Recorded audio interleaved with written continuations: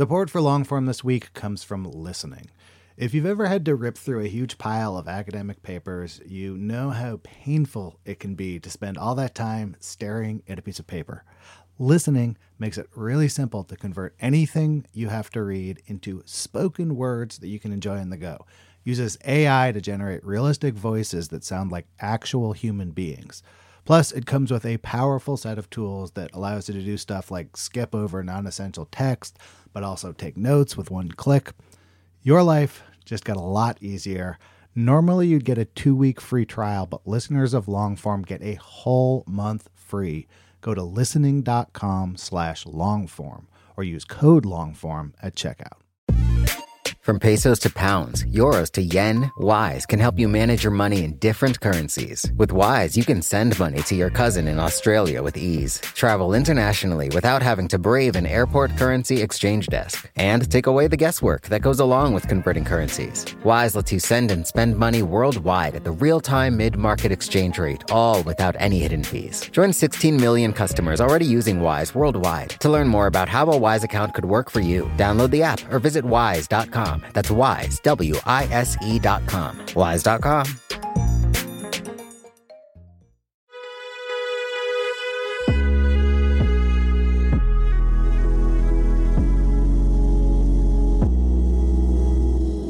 Hello, welcome to the Longform Podcast. I am Max Linsky. I'm here with just one co-host, Evan Ratliff. How are you, sir?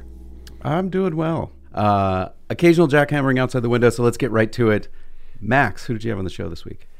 This week on the show, I talked to Liz Hoffman. Liz is now an editor and reporter at Semaphore. She covers business, Wall Street, high finance. She did it for almost 10 years at the Wall Street Journal before she joined Ben Smith at Semaphore. And we talked about her time at the Journal. We talked about what it's like to be working at a startup after being at this institution for so long. But we talked mostly about her new book. It's called Crash Landing, the inside story of how the world's biggest companies survived an economy on the brink. And it's all about how CEOs of huge companies, people running hedge funds, the Fed, how people who control the U.S. economy responded to the pandemic. So it's based a lot in March and April of 2020, but it extends up through the end of 2022. Evan, as you know, I've got no head for finance.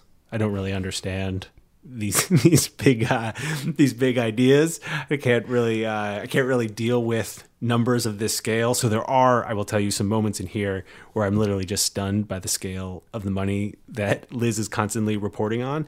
But also, there is a ton of backstory and getting in the heads of the people who are dealing with this like once in a lifetime event and trying to figure out how to bring any rationality to it at all. I really enjoyed the book. I blew right through it, and it was really fun to talk to Liz about how she wrote it. I will also say, slightly uncomfortable to go back to March 2020 in the way that it did, because it felt very, very visceral. But, you know, Evan, I got through it. I even love the way you say high finance. Yes. Our show is brought to you in partnership with Vox. Thanks to Vox. And now here's Max with Liz Hoffman.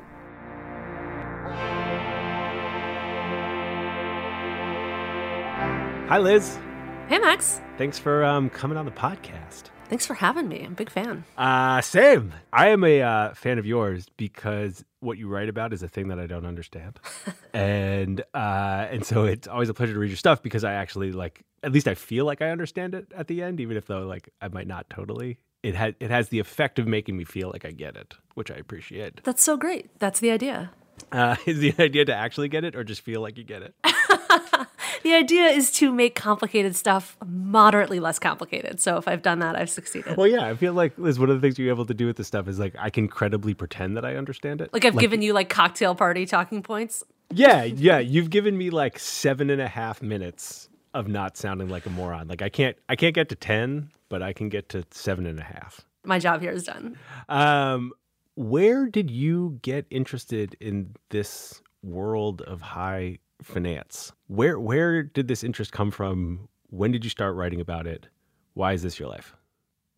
I think there's like two kinds of journalists, right? There's one who like is really passionate about a topic, about a thing. You often find them becoming foreign correspondents or like working for sort of slightly issues-based publications. I am not that kind of reporter. I am someone who can kind of nerd out about anything. Like, I find like the intellectual challenge of being like, wow, this is weird. I don't know anything about it. Let me find out what the deal is. I enjoy that. So the answer is I had no intention. To the extent I ever really wanted to be a specific kind of reporter, I started out in college as a sports reporter and had some ambitions there. And then I realized that even if you rise to the pinnacle of that field, your reward is to live in Bristol, Connecticut and work for ESPN, which didn't really appeal to me. But, my first job was out of college working for a newspaper on the South Shore of Boston, real cops and courts, zoning meetings, that kind of stuff. I went to graduate school in Chicago for a year, thinking that the economy would be better in 2009. I'd be able to get an actual newsroom job. Great bet. Which was not the case. Yeah, great bet. So yeah, really an economics mind even then. But no, I moved to New York in 2011 to work for a legal trade pub. And knowing what I know now, like trade pubs are such great ways to get started because like you're thrown totally into the deep end of this really complicated stuff. And I covered M&A for M&A lawyers. So you were covering legal mergers and acquisitions for lawyers who do M&A. Yeah. That seems terrifying. It was insane. And actually, that was a lucky break because I think I was hired to cover something even more soul-sucking, like securities litigation or insurance litigation or something. And then my first day, they were like, we want to cover corporate law. Do you want to do it? I was like, sure. Yeah. Love corporate law. Love corporate law. What's not to love? Anyway, I a series of very lucky breaks later ended up at the Wall Street Journal on the M&A team there. Did that for a couple of years and then covered investment banking, finance, capital markets, all kinds of stuff. And the answer is I just kind of liked it. It sort of made sense to me. And there was always something going on. And I don't know, it was like less toxic than being a political reporter, which just seems awful to me. So I don't know. I just like the economy. It matters a lot. And covering it seems important. The stakes are always there. Why does it feel less toxic to you than political reporting? Oh, politics just seems terrible. I mean, it just seems so processy and catty and everyone's lying to you. I don't know. Like, I've met fewer real assholes than you would think. Like, sure, sometimes people lie and there's stories that people don't want out there. But I actually have found that most people are like pretty smart and like thoughtful and think what they do is interesting and want to talk to you about it. Whereas like Washington, D.C. just seems, it doesn't seem like something I would be good at or enjoy. I'm happy you brought that up about people being thoughtful and smart and not assholes, because one of the big questions I had after reading your book was whether or not you like these guys, and they're mostly guys. But before we get there, because that's a big picture question, I have some smaller picture questions. One of them is when you were working at the Law Journal and then your early days at the Wall Street Journal, covering this world of Wall Street, what were you making? What was I being paid? Yeah. Oh, man. Well, I moved to New York making $45,000 a year and thought I was just like living large because I believe my job in Chicago before that was paying $27,000 a year in 2009 and 10. The Journal is a union shop, so I believe the scale is like fairly set in public, but like high fives, eventually like low sixes is sort of like the scale that you can expect to make as a journalist in New York.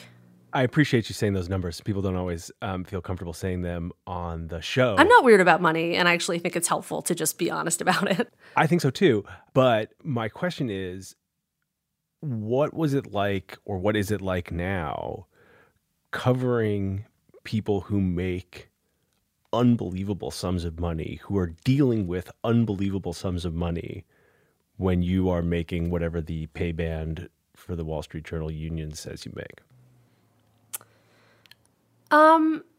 I mean, it's a weird job, right? Because you're right. Like, I am the poorest person in any room that I'm in when you're out on the beat. But you have a power that they ultimately have to, and I think mostly do, respect, which is that if you've done your work, you've got the reporting, you have the facts, you're thoughtful about it, you're not spiteful, you get to write a story and it goes on the front page of the Wall Street Journal. And like that, I think, is a real balancing mechanism to what you rightly point out is a weird, imbalanced relationship.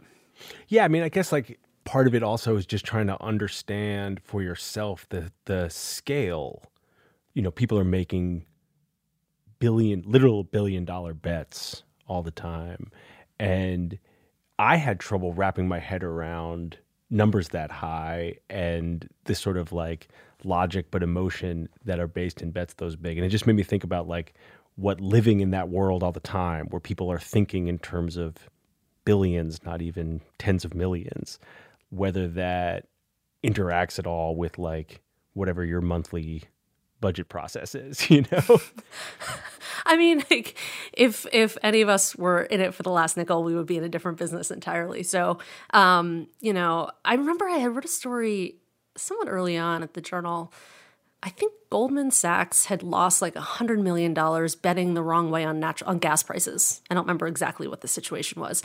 And got a bunch of notes from sources that were like, that's amateur hour. Like that's not even worth like thinking about. And the joke on Wall Street is like you lose $1 billion and you get fired, but you get hired immediately somewhere else because you were the kind of person that they gave $1 billion to bet with too. Right. So, I mean, yeah, just the scale is totally different. Do you like these guys that are in the book? I think I came almost to a person to respect them. And look, this is a real like worldview that I brought into the book. And if you've read it, you'll understand that, which is like, I don't wake up in the morning thinking capitalism is evil and that all these guys are terrible. That is not my starting point. You know, there's certainly a lot of problems with the system and bad actors. But I will say, you know, that almost everyone I talked to at almost every point for, you know, more than 18 months was trying to do the right thing. And most of the time they did it. You know, there's also a little bit of a self-selection part of this, which is most reporters cover a beat and the big story happens on the beat and they just like crush it for 6 months. And they're like, oh, I should write a book about this, right? We've all read those books. This was not quite that, right? This was like early on in something that felt like it was going to be big. But like there is no reporter at the Wall Street Journal or elsewhere whose beat is every company on the planet, right? So I had to think carefully and lean on relationships that I built over years, just like, oh, who's my cast of character? What is my cinematic universe here? And, you know, there is no meatpacking company in there. There is no cruise company in there. And those are like totally fair criticisms. But I think ultimately you have to tell the story that you're best equipped to tell. And so these are people who I actually really did come to respect, and I think we're mostly trying to do the right thing. And at the end of the day, really just got like massively bailed out by the federal government. Yeah, I mean, spoiler alert, that's basically the end in almost every case. But can we go back to your feelings about capitalism for a second? Do you think you could do your job if you didn't feel that way? Like if you had real foundational questions about the essential like goodness or lack thereof of the system, could you do your job? I don't think you would do it that successfully at the Wall Street Journal, which isn't to say it's not a political thing at all, right? It's just like, do we think this thing in itself is interesting and valuable and worth understanding and unpacking for people? Or do we just want to sit there and throw stones and call them out when they screw up, which is totally worth doing. But yeah, I don't know. I think that these systems are hugely important and are wielded by people who are not that accessible. And if you can sort of open the aperture a little bit and unpack that and explain to people what's going on and leave them to sort of, you know, come away with their own conclusions about the morality of the whole thing, that's, I think, where I'm most comfortable. How do you get people like this who so rarely do open up to you? Charm, wit, I don't know. I mean, it was not as hard to sell as you would think, which is, it was so clearly an important moment that needed to be captured. And look, you just try to be an honest broker. You say, here's what I'm trying to do. Here's why I think it's important. You know, it helps to have, you know, a track record behind you, which I, you know, did, having spent, you know, 9 years at the Wall Street Journal. And, I'm amazed anyone ever talks to a journalist, by the way. Yeah, I mean, I feel the same way. The folks that are in your book, I'm particularly surprised that they would talk to a journalist. Although, as you said earlier, like many of them ended up navigating this pretty successfully, or at least getting through it. Well, I think, look, most CEOs, and they're almost all men, are living this kind of great men of history in their heads, right? The profiles and courage, just kind of waiting for the camera to start rolling. So there's certainly like an element of legacy building or legacy grabbing and vanity in all of this. But they also got to the jobs that they got to by believing that what they do is important, right? And you and I can disagree, but like they care about these people, they care about these companies, they care about the economy, they think they are positioned to help. And most people, I think, want to see that appreciated on some level, or at least told accurately. What was the reporting process like? Well, I mean, like I said before, right? Most reporters, they sit down to write a book, and like 90% of what's going to be in the book has already happened, right? It's some big corporate scandal that they cover, like something, right? It's a big investigation, and then it's really you re-report, but you kind of know the arc. This was not that. This was trying to get smart about industries that I'd never covered. I spent almost my entire career covering Wall Street, banks, finance. And honestly, I thought when I started that this would be more of a financial crisis. You remember the early days of the pandemic, it was really, the markets were freaking out. Yeah.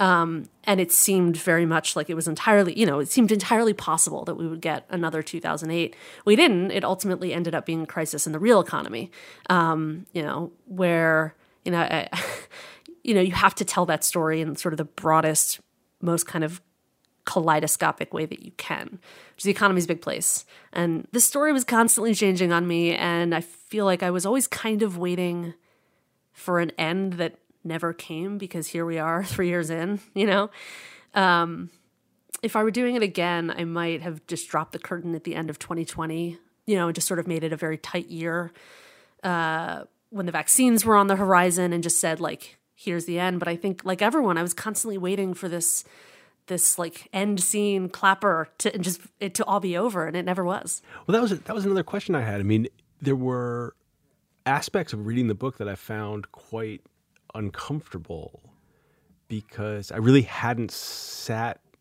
in March and April 2020 in that way in a long time. I'd sort of like blocked a lot of it, I think, from my memory. And I wondered, reading it, what it was like for you to go and sit so firmly in that time. The pandemic became just this like incredibly fraught, divisive, like the worst Groundhog's Day movie you've ever seen, right? It never ended, and it just got more and more vicious and complicated as it went on. But if you remember those early days, there was something weird and earnest and scary, but also a little exciting. There was some kind of weird emotional stew in the early days of the pandemic that got lost, and that I really wanted to sit with for a while. I really wanted to like remind people, like we banged pots out of windows. Like for a minute there, it was like we were fist bumping and it was funny, right? There was like a kind of a really strange emotional stew that I think is worth sitting in a little bit. And the pot banging really is like the ultimate example of that. There was like a real emotional pitch to the whole thing of those early weeks. And now you look back and it's like, it feels saccharine and stupid, and also was obviously not backed up by any like real support for the people that we were like claiming to be supporting. But it was strange, and it was like a real moment. And I think if you read the book, I think the pacing of the book sort of mirrors that, which is to say, like, the first, probably the first half of the book takes place in about 6 weeks, maybe 8 weeks, and is just incredibly, just like narrative reporting, just like falling out of my ears. And then it's sort of, I don't know, it became this kind of like long slog of I don't know, everyone was kind of in a bad mood. And there's a whole year there that I think we all just like forgot. Like 2021 to mid 2022 just like never happened. And so the end of, the last sort of third of the book is a little more of a kind of choose your own adventure, like return to work, like foreshadowing, the economic situation that we're in now, like just a lot of like weird kind of thematic vibes, because it just didn't have that kind of crisp narrative arc that was so evident in the early days and like just so naturally tense.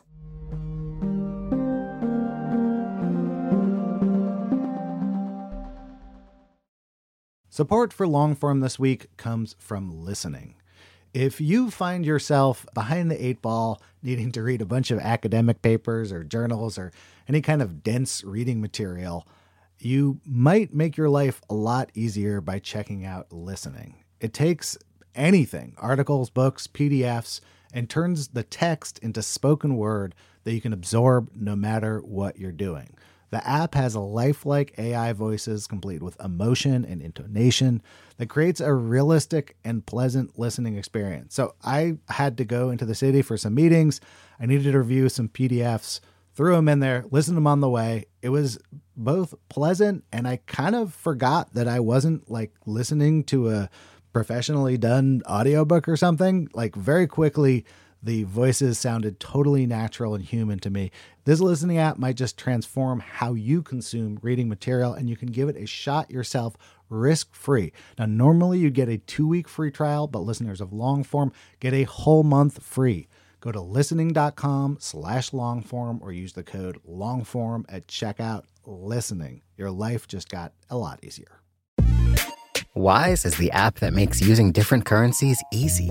Need to send dollars to your cousin in Bali fast? Getting paid in another currency and don't want to lose out because of inflated exchange rates? Want travel money without having to slog through the currency exchange kiosk? Then Wise might just be your answer. From pesos to pounds, euros to yen, Wise takes the guesswork out of converting currencies. You can send and spend money worldwide at the real-time mid-market exchange rate with no markups and no hidden fees. In 2023, people sent over $100 billion worldwide with Wise. What's more, over half of those transfers got to their destination in less time than it takes to listen to this ad. Whether you're traveling, sending money abroad, or doing business, let Wise help you manage your money in different currencies with ease.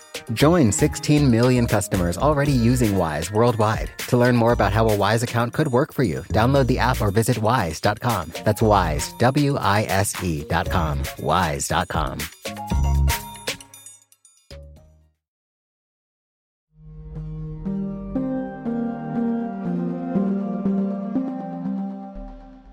I want to go back to the CEOs for a second, the sort of characters that carry you through the book. And part of the thing that I was interested in was just like, like I was asking you about before, just like, how much do you like these guys? But another thing was like what you learned about that job that maybe you hadn't known from the years of sort of beat reporting, like going in this deep on what it was like to be in that job through this time. Did you learn something new about like the essential nature of being a CEO? Like, was there something that felt new in that way to you? I think there's a little bit of like an intellectual exercise that you can do here, which is if the pandemic was half as bad and the government response was like half as robust, I think you would have seen like a bigger disparate array of outcomes. Right? I remember I was talking to my publisher early on, and I think the working subtitle of the book was something like Fortune and Failure in the Pandemic Economy. And I think it was like late 21 maybe. I'm talking, I was like, Paul, like not a lot of failure as it turns out, right? I think I had really been bracing for just like a real generational washout. And the answer is that actually the government backstopped basically everybody. So I think we sort of missed a little bit of a moment to like get a real sense of what I told you I was a sports reporter once, the value over replacement for this job is, because for a lot of the 2010s, it just wasn't that high. It wasn't that hard to be a CEO from 2010 to 2020. Like stocks went up, debt was cheap. You were maybe like tasked with like one important decision, but just the backdrop was so incredibly benign. It was just real like don't fuck it up energy. Don't fuck it up. And there was some growing sense, I think, that like kind of any dum-dum with a handshake could do it, which I don't think was ever really true, but I think is now just like very much untrue. Like, I think their job got a lot harder, which is like, think about, there was this huge vacuum of public sector leadership from the White House, CDC, right? Like, just did not instill any confidence in the public. And CEOs kind of like rushed into that vacuum. And the tests early on were pretty morally unambiguous, right? Like, how do you be present during a pandemic? Just like, don't act like an asshole, right? When George Floyd is murdered, that's morally unambiguous. It's very bad. And you can say that publicly without, inviting a lot of criticism. And even things like the Russian invasion of Ukraine, you see CEOs sort of make public statements and kind of get out of symbolic businesses in Russia. But I think the bottom of that slippery slope, which is kind of where we are now, which is some of these issues are very tricky, and it's very hard to take a position that doesn't alienate a huge constituency if you're a public company CEO. And like 10 years ago, I'm not sure you were like expected to have a point of view on this stuff. Just look at what happened with Disney, right? The CEO said, you know what, I don't think it's my job to have an opinion on this law in Florida. And then he got absolutely pilloried. He said, oh, wait, okay, we do have an opinion. But then he changed what the opinion was like once or twice, and he lost his job over it ultimately. So I think the part of a CEO's job that is not sort of head down day-to-day running their business has just like massively grown. And I think they really regret it. I think they really regret sticking their head above the parapet and would rather just like get back to doing their job. And do you think that they can? No. This is a forever change. I think the only way it changes back is if there's like a broader ratcheting down of the temperature in the country. And I don't see any evidence that that's going to happen. But the idea that these culture wars that came for politics and media and education and have ruined every Thanksgiving dinner you've been at for the last 4 years, that they were going to somehow leave commerce alone was, I think, pretty naive. And it's your sense from talking to people in that position that if they could get out of that spot, they would? 100%. Do you think it's going to reward people in the future who want to be weighing in that way? Like, do you think that the way you're going to get in that seat is because you're a charismatic speaker on the issues? It depends on what kind of company you are, right? Like there are certain companies who sort of court this kind of particularly socially minded consumer, and I think those jobs get easier out of all of this because like you're expected to have an opinion, people sort of know what it should be, and then it becomes how do you articulate it, how do you be a good advocate for it. And I also think there's another kind of company where, Goldman Sachs, right? Not to paint with too broad a brush, but like their employees and their clients and their customers are like a fairly homogenous set, I think. But if you look at, for example, Disney, right? They've got this big Hollywood talent operation. They are selling cruise tickets to middle America. They are selling streaming subscriptions to suburban moms. I mean, that's like a really diverse coalition of people to not piss off by saying the wrong thing. And I don't think there's a way out of it. And I think that the sort of DNA of that change is like firmly in March of 2020. How many of these people do you think are playing a long game?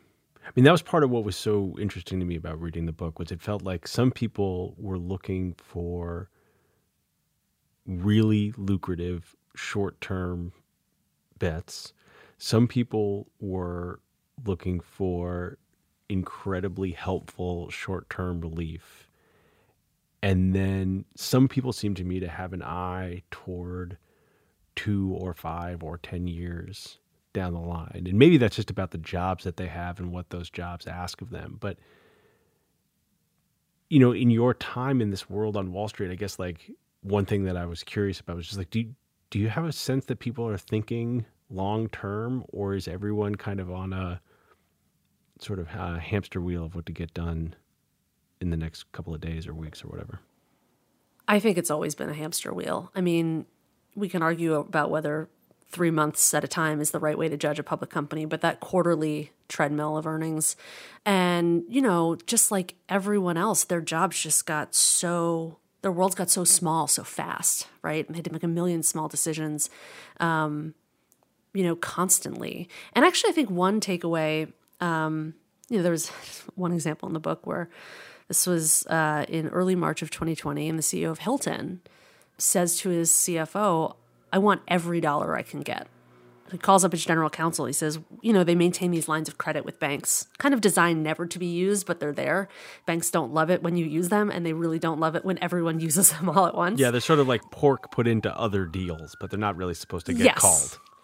They're a terrible product because banks give them away for free to get other business, and then everyone needs them all at once when the economy tanks. It's like a real mess. But he calls the general counsel and says, do I need board approval for that? Like, I've never done that before. And this is a guy who was a CEO of a heavily leveraged private equity company in 2008 and the CEO of a travel company when the dot-com bubble burst. So he's been through this a couple times. And his lawyer said, I don't think so. So he said, do it. And they became the first company to pull their credit lines with banks. And it was, at the time, it was big news. I mean, Bloomberg News wrote a whole story about it. And they were, I think, criticized as kind of sowing a panic. And then, someone sends it to the CEO and he replies, just wait. Like in a week, this won't even be worth writing about. Exactly. That was one of those lines that put me back in how quickly it was changing. And that's the thing that's in the book, which I found so compelling, was like, what was so clear was that no one had any fucking idea what was going on. And whether you were running a gigantic publicly traded company or were just like home with your two kids or both, no one had any idea what was going to happen. So I opened the book in Davos of 2020, which will just go down to me as the most absurd gathering of human beings in history. Like, these are people who should have the best lines of sight in the world. They run multinational companies. They are regulators. They are setting policy. They are, right? These are real halls of power people. And the scene that I opened the book with is this private dinner with a bunch of CEOs and Steven Mnuchin, the Treasury Secretary. And they're all yakking about ESG. This is the year that Greta Thunberg was there. It was climate, and it was this sort of like corporate tin-eared talk that just kind of makes your eyes fall out of your head. And Mnuchin gets up and to his credits, like, you guys, like, you're focused on the wrong thing. There's a city of 11 million people in China that's on lockdown, and just like was not anywhere on the radar of any of the CEOs in that room, who include some of the biggest companies in America. And by the way, like, it wasn't I was at Davos. I was one of those people who was like eating cubes of cheese off of communal trays and like packed, 4 deep at like the piano bar at the end of the night. And, a couple weeks later, that would just feel like a different planet. So, this is not Monday morning quarterbacking, but also I don't run a company with, operations all around the world. So they were like just as blindsided as the rest of us and bumped along in the dark just as much as we did. And ultimately, I actually found that a little comforting. I don't think most people would be comfortable knowing that there's this like elite class of people that like knows more than they do about stuff like this. Can we talk about your current boss for a second? Sure. He's been on the show before. Your current boss is Ben Smith. You're now working with Ben at Semaphore. And I am interested in what it is like to be part of like a new thing. Yeah. I mean, I left like the most sort of institutional place on the planet and joined a startup. It was 10 people when I started. We're about 50 now. I guess my takeaway would be the stuff that you were worried about. And for me, that was like, can I still do this job without the business card, right? You never really know how much of your success is the institution behind you. Have just turned out mostly not to be a problem. And then the stuff that like you never think about is the stuff that you end up kind of putting up fires left and right. But no, I think, look, Ben, he's incredibly smart and energetic and thoughtful about the news. And,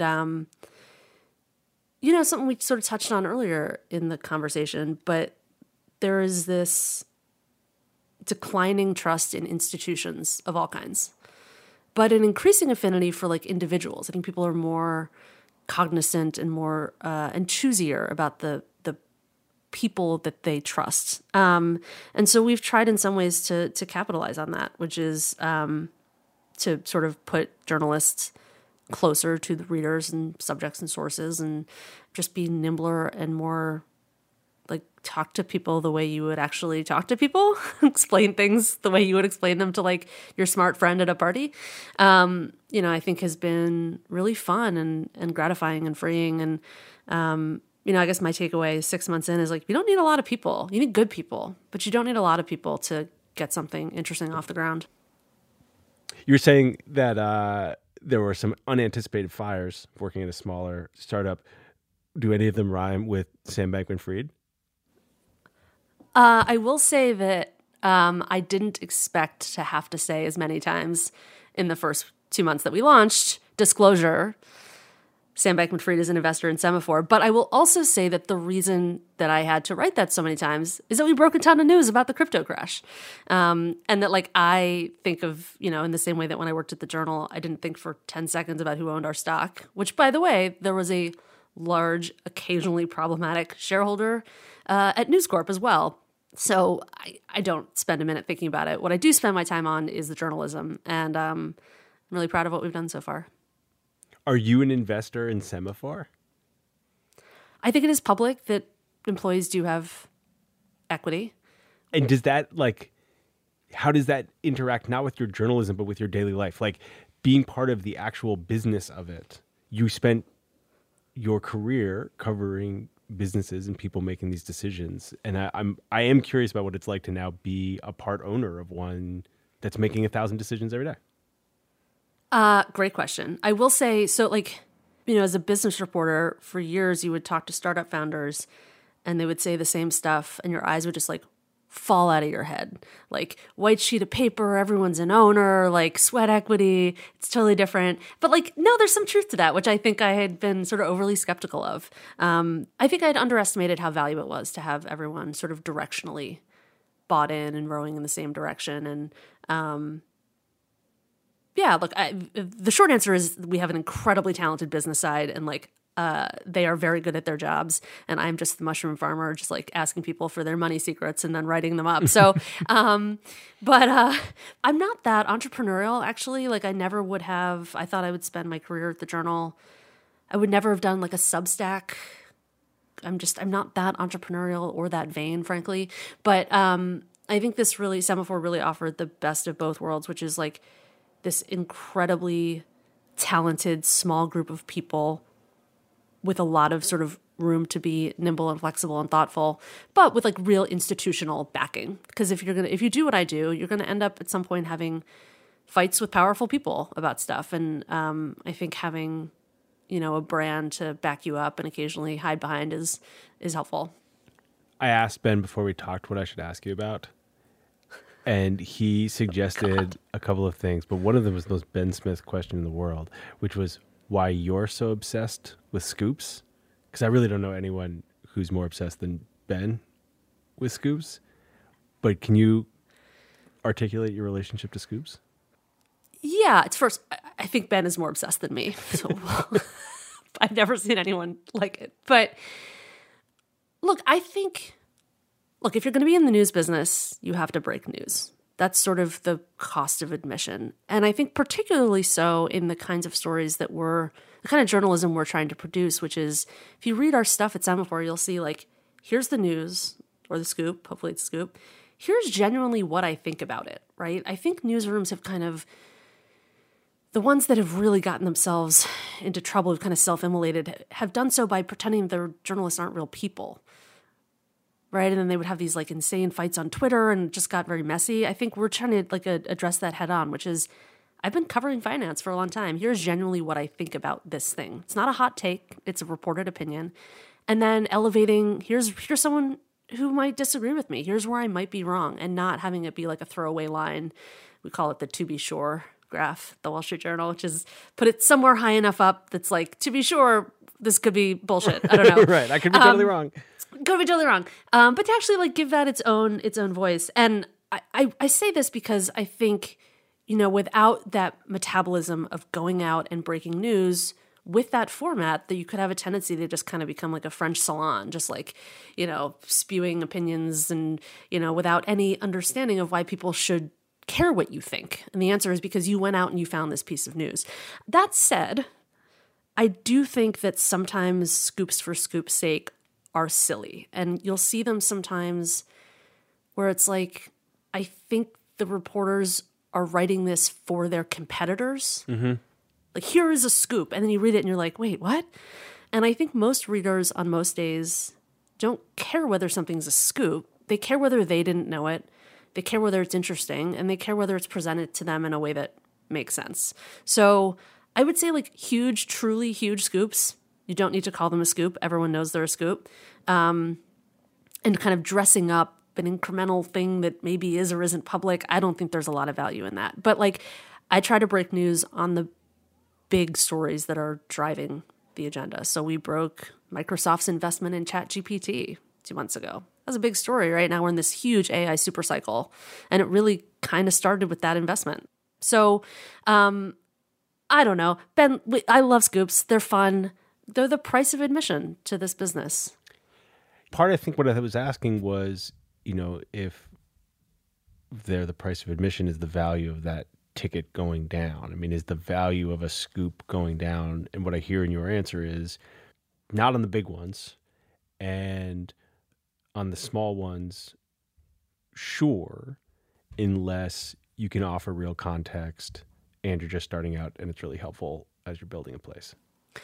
That is the other thing, which is, you're building a brand, and the way to build credibility is to break news, and particularly news that others have to match and cite. And cite, yeah. I mean, it's like literally getting the name out, right? Yeah, yeah. But I do think there is some sense of like scoops for scoop's sake that like, as I've matured, Max. No, but I mean like the longer you're in this business, you're like, yeah, I don't know. Like, was that one worth it? I'm not sure. And there are a lot of stories out there, and I think that, chasing the same one as everyone else is not always the way to succeed. And how does that interact with a project like the book? The origin story of the book was this like 10,000 word story that I'd done for the Wall Street Journal that published the first weekend of April of 2020. And it was like a day by day with a lot of help from a lot of colleagues at the Journal. But the month of March, like the month that the economy shut down, and these little vignettes from sort of all over the place. And that was like 9 or 10,000 words, and a book is like 80 to 90,000 words. I was like, oh, okay, no problem. Just do like 10 of those. Bang that out. Just bang that out. It's great. I did this in 3 days. This will be fine. So obviously, just like my expectations were way off there. I think there were parts of the book writing process that I really liked. On the whole, I think I'm a reporter who kind of like lives off the land, which is a nice way of saying I kind of fly by the seat of my pants sometimes. Just talk to a lot of people, and someone says something interesting, and you're like, oh, that's a story. That's what I'll do. And that's not a book at all, right? A book is really just about architecting and discipline and putting your butt in a chair and writing 1,000 words a day, understanding that most of them are going to suck. So I don't know. It was an itch to scratch, and I think there are parts of it that I really enjoyed, but like it bears almost no resemblance to my actual style as a daily journalist. I got to say that did not sound like a rousing endorsement for book number 2. Look, I think there is a piece of it which is like, I don't have kids, but I suspect it's similar, which is like you go through this thing and you're like, oh my God, that almost killed me. Why would anyone do that again? And you're like, but I would be better at it the second time around. Right. So I don't know. The reporting of the book I really, really, really enjoyed. There were pieces of the writing that I really liked, some that I found incredibly challenging. Yeah, it doesn't sound like a rousing endorsement for book number 2, I got to tell you. We'll see if I stumble on a story good enough for one. Liz, thank you so much for doing this. Thanks, Max. This was fun.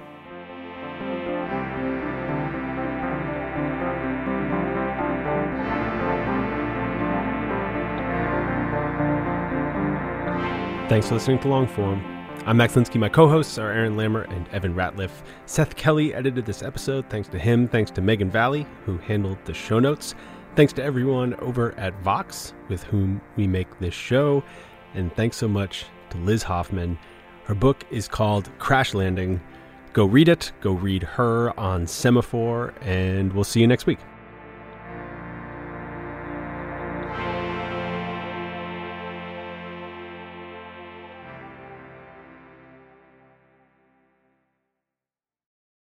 Support for Longform this week came from Listening. Listening makes it easy to convert written text to pleasant audio tracks you can take in no matter what you're doing.